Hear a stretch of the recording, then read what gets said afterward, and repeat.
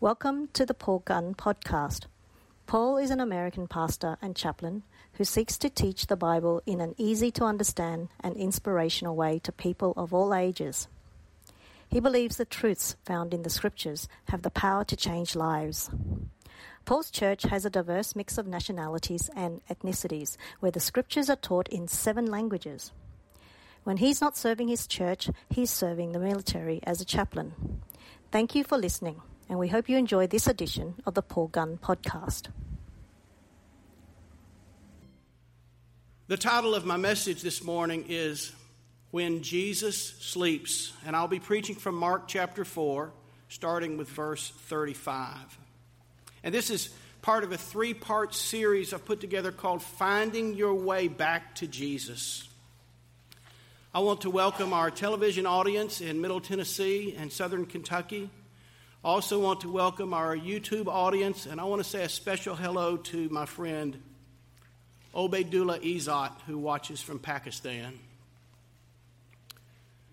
You know, many people lose their way following Jesus for different reasons. And my intent in these 3 messages is not to call anyone out, no. It's not to judge anyone, no. Far from it. My intent is for us to consider why a person might lose their walk with Jesus. And if that person is listening, to persuade you to find your way back to Him. The phrase, finding your way back, will make some of my Reformed friends cringe, but I really couldn't care less what they think. Now, did I just say that, or did God make me say that? I'll leave that to my Reformed friends to debate. A few of you get that. So here we go. Finding your way back to Jesus. Today's message has 2 points, and here they are. The disciples expected smooth sailing, and second, the disciples could have jumped ship, but did not. Let's say our confession together. If you've never been here or heard this before, you can just listen while we say our confession together. I believe the Bible. It is the Word of God. Every word of God is true. If the Bible says something that disagrees with my attitudes, my beliefs, my opinions, or my traditions, I will change with the power of the Holy Spirit. And while we're at it, let's say our second confession. God can do whatever He wants. Whenever He wants. Wherever He wants. With whomever He wants. For as long as He wants. Without anyone's permission. That's the God I serve. How about you? First, I want you to see that the disciples expected smooth sailing. Mark chapter 4, verse 35. The scripture says, that day when evening came, He said to His disciples, let us go over to the other side. And leaving the crowd behind, they took Him along just as He was in the boat. There were also other boats with Him. I'll stop right there and speak for a little bit. Jesus had been teaching lakeside. It was a great location, lots of room for growing crowds, probably good acoustics. And on this particular day, He had preached what would become one of His most famous parables, the parable of the sower. I'll be speaking about that within the next couple of weeks. The people listened, but in their zeal to see more miracles, they gave Jesus little time to rest or little time to eat, and they often pressed in real closely and were smothering. So Jesus asked His disciples to have a boat ready. Even Jesus needed some rest. And from the boat, a little offshore, He would preach freely as the crowd gathered on the shores of Galilee, and those with boats on their own joined Him in the water. And when the sun set, instead of rowing in, Jesus told them to pull up anchor and to head to the other side.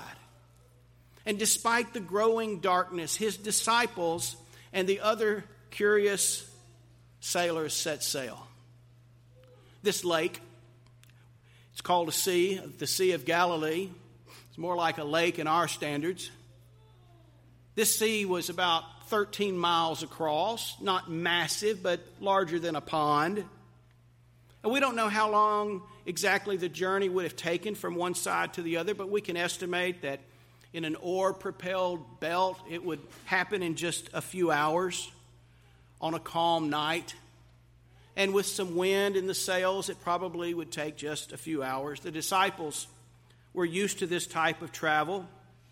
But of course, we know the story. Almost all of us here have heard the story before. And we know that this night turned out to be neither calm nor clear. And all of a sudden, the disciples, all of them, being very familiar with boat travel, being familiar with the possibility of foul weather, all of a sudden they found themselves in something they weren't expected. They knew from experience that if there was a storm, they knew that because of their experience they were prepared, they would be prepared. They knew that it would not be calm sailing all the time, but on this particular night everything looked fine. There were even other boats with him. There was no sign of any foul weather ahead. A 13-mile crossing in a small sea that night. No problem. Let's go. Besides, we've got Jesus aboard. We've already seen him cast out demons. We've already seen him heal the sick. We saw him heal this man with leprosy. We saw him heal a paralyzed man. We have already seen Jesus, even though we're only in Mark chapter 4. We've already seen Jesus challenge the religious establishment. We've already seen how popular he is. Jesus is our insurance policy on this boat. And if he's with us, we'll make it to the other side.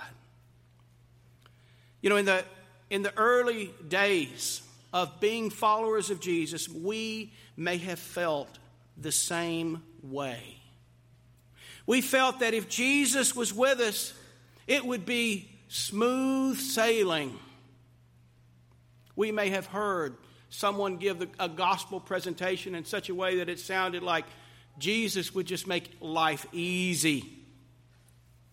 And since we believe those things, we believe that a storm wouldn't be any big deal with Jesus in our boat.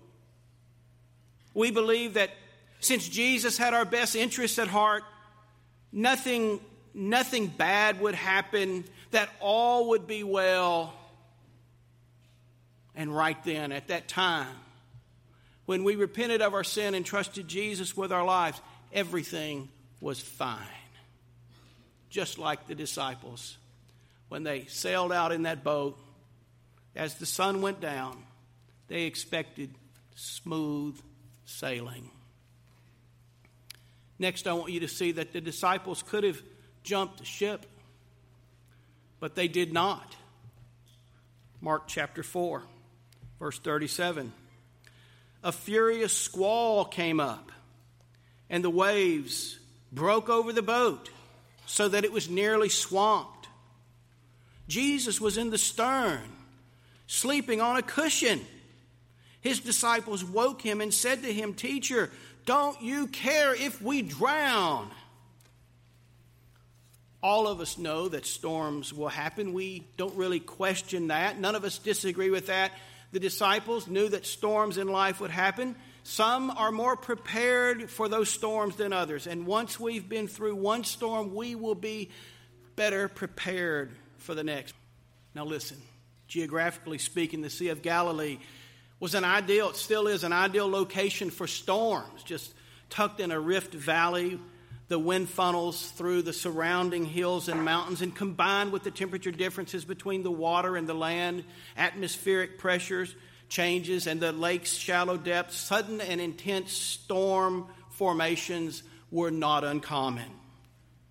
And since many of the disciples were seasoned fishermen, they likely knew the water well. They likely knew the Sea of Galilee well. It would not have been the first time they experienced a storm. They would have been prepared. They would have known what to do. But all of a sudden, there was an unexpected squall. This squall, this sudden and intense weather phenomenon. The disciples probably did not have a lot of time to think about it before it was on top of them. But I'm sure when the clouds gathered and when the clouds blotted out the stars and the moon, they began to take precautions. Initially, they may have tried to travel faster to hasten their trip, to try to get to dry land before the storm hit. And when the winds picked up and the rain began to fall, they would have gauged their position. And if they were sailing, they would have taken down the sails, rolled them up, and dropped anchor. As the boat rocked and the water began to pour in from the rain above and the waves around them, they would have started bailing water because they knew what to do. Then, at some point, somebody remembered that Jesus was in the boat. And when they had the presence of mind to look for him, they found him fast asleep. Not only was he asleep, but his head was on a cushion. This is such an interesting detail. Matthew and Luke leave that detail out, but Mark includes it. They don't mention that Jesus had his head on a cushion, but I think it's just fascinating. Jesus was not just sleeping. He was sound asleep. He was in deep sleep. Jesus found a cushion somewhere. I picture Jesus curled up on his side in this fetal position with his mouth a bit open, drooling a little bit, sleeping soundly like a baby and snoring like a man. The wind tossed the boat from side to side. The waves began to beat against the hull. The water gathered and rose around their feet. The disciples were fighting for dear life, and Jesus just slept away. I want you to notice what the disciples do not ask. They do not ask, Jesus, why are you letting this storm tear this boat to pieces? They didn't even say, what's wrong with you, man? Come on, grab a bucket. In Matthew's account, they cry, Lord, save us. We're going to drown. In Luke's account, they cry, Master, Master, we're going to drown. But only in Mark's gospel, the simplest to me of the four gospels, only in Mark's gospel does he hit the nail on the head when he records the full extent of their cries. Teacher, don't you care if we drown? And these men knew that the storms were the natural order of things. They had experienced them before. They knew that these kinds of storms could be deadly. They did not need to know why they were experiencing a storm, but they did not understand why Jesus, their teacher, their master, their Lord, was not doing anything about it. They didn't even really, they couldn't comprehend it. But what was most important to them is why he didn't care. They believed he didn't care. Can you imagine how the disciples felt when they saw him? Imagine how you might have felt. Perhaps you have no need to imagine. Perhaps you have been in a similar situation. Perhaps you're there right now. 1 minute you're sailing through life. You've been sitting at the feet of Jesus. You've been listening to what he has to say. You've been reading your Bible.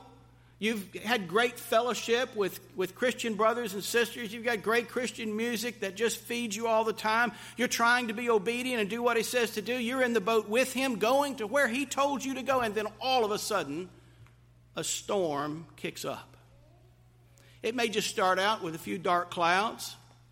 There may be an unusual bump, and you need to get it checked out.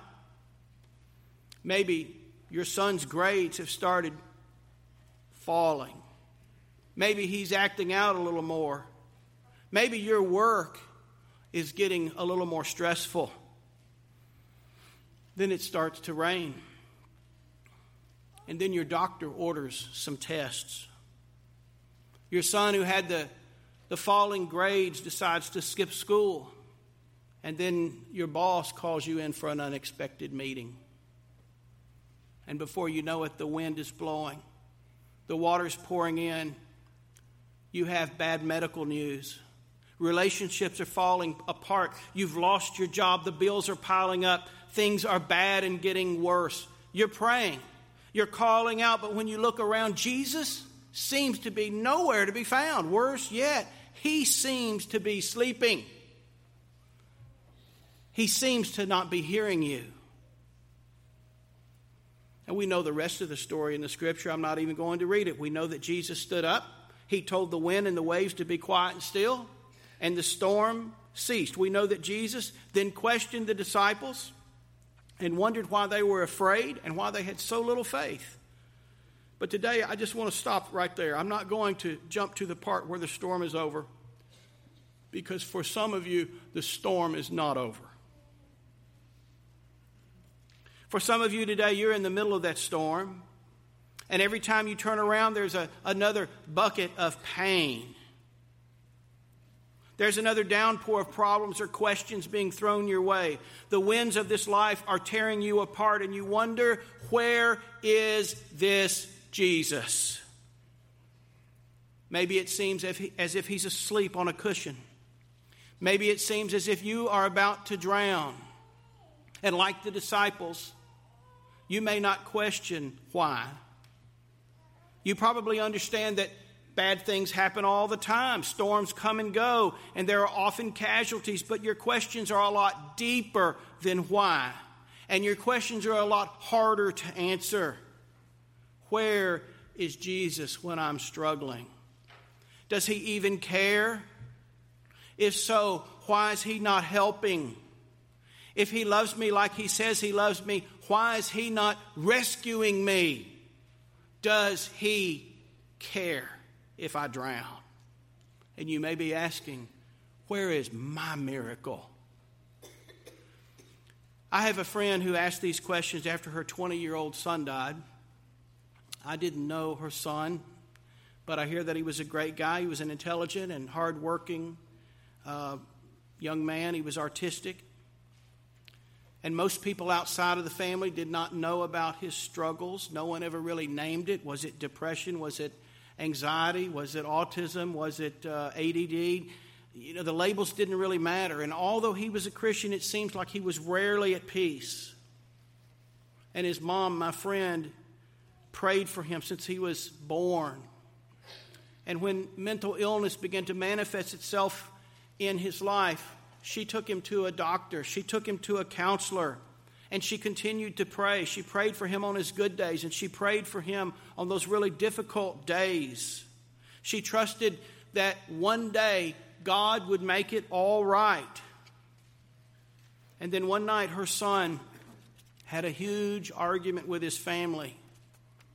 And my friend prayed for her son, but he would not come in the house with her. So she prayed for his safe return as he pulled out of the drive in the car. And you know, her son never came home. He wrapped his car around a tree that night, and he went to be with Jesus. And my friend's prayers were not answered, at least not in the way that she had hoped. The storm raged. She felt like she was drowning. Where was Jesus? Why did he not come to her son's rescue? Where was her miracle? And today in her office, there's a picture of this Bible passage on her wall. Jesus is standing in the boat, and his disciples are looking at him. The storm is raging on the outskirts of the picture, the light has dawned. On the outskirts of the picture, the storm is broken, and the winds and the waves have died down. And this picture reminds her of two simple truths. Since Jesus is in the boat with her, one day the storm will end. And so often we concentrate on the second truth that we forget the first. Look at the end of verse 36. It says, there were also other boats with them. The disciples were not the only ones in the water that night. They were not the only ones fighting for their lives. They were not the only ones afraid of the storm. There were people in other boats. But listen to me. Here's your takeaway today. Please don't forget this. The only difference between their boats and the boat with the disciples is who was in the boat with them. That's the only difference. And when they woke him up from his nap, Jesus reprimanded the disciples. He wanted to know why they didn't have faith. But let's be honest, it's hard to have faith in the middle of a storm. And some may say the disciples should not have been afraid because Jesus told them that they were going to the other side. And if Jesus said it, then surely it would happen. And we know that to be true, but it's hard to think about the future when your present is falling apart. Others may say that the disciples should have just followed the example of Jesus. He was at peace, and they should have been at peace too. Yes, I mean, that's true as well, but for most of it, it's a little difficult to snuggle up for a nap while we're swallowing fistfuls of water. And for me, there's something a little more basic here that can bring us some encouragement. Think about these things. If you are angry at Jesus because he did not bail you out, if you are agreed with Jesus because the storm in your life is still raging and there seems to be no end in sight, if you think that Jesus has failed you or let you down because he has not answered your prayers in the way that you thought that he would, or because he does not display his power in a way that you expected, can I ask you to do me one favor and to do yourself one favor? Can you remember this?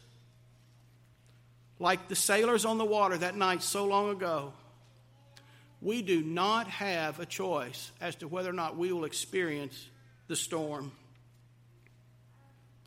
For every single human being living on this earth, I can guarantee this. We will all face tragedy. We will all face sickness, difficult relationships, and struggles. Something or several things will happen over our lifetime that will rock us to the core. It's not always fair. It seldom, if ever, seems right. And we may be able to avoid some storms by making responsible choices, but we do not have a choice in whether or not to avoid all storms. The storms will come despite our best attempts to avoid them. Our choice is not whether we will experience the storm. Here it is. Here's the favor. Here's the favor you can do for yourself here. Our choice is whose boat we are in when it hits. That's our choice. Would you rather be in the boat with Jesus? Or would you rather be in the storm alone? Jesus may seem like he's sleeping, but he is never unaware. Romans chapter 8, verse 38 says, "For I am convinced that neither death nor life, neither angels nor demons, neither the present nor the future, nor any powers, neither height nor depth, nor anything in all creation will be able to separate us from the love of God that is in Christ Jesus our Lord." Jesus loves us. And he does not want us to go through the storms of this life on our own. His rescue may sometimes seem untimely according to our watches, according to our calendars. We may not get the answer that we want here on this earth. We may have to wait until we get to the other side before the wind stops blowing. Sometimes he calms the storm on the outside. Sometimes he calms the storm on the inside, but his presence alone is our comfort and guide. Henry Wadsworth Longfellow was an American poet and educator who wrote a famous Christmas carol. And as the American Civil War raged around him, and grief and despair and questions raged within him, he too questioned God. And he wrote this. You'll know some of these words. "And in despair I bowed my head. There is no peace on earth, I said, for hate is strong and mocks the song of peace on earth, goodwill to men." Then pealed the bells more loud and deep. "God is not dead, nor does he sleep. The wrong shall fail, the right prevail, with peace on earth, goodwill to men." If your expectations of Jesus were wrapped up in images of Jesus that you gain from different sources, but those images of Jesus do not represent the Jesus that's in the New Testament, then you've had a flawed understanding of who this Jesus is. Jesus is there. He's reaching out to you like Terry sang, please come back to Jesus. Please don't put it off. Be in the boat that Jesus is in. Matthew chapter 11, verse 28, Jesus said, come to me, all you who are weary and burdened, and I will give you rest. If you are in a storm today, can I just encourage you with these words? Don't jump ship. Stay in the boat. Keep calling out to Jesus. I promise you it's better to be in the boat with Jesus than in the storm alone.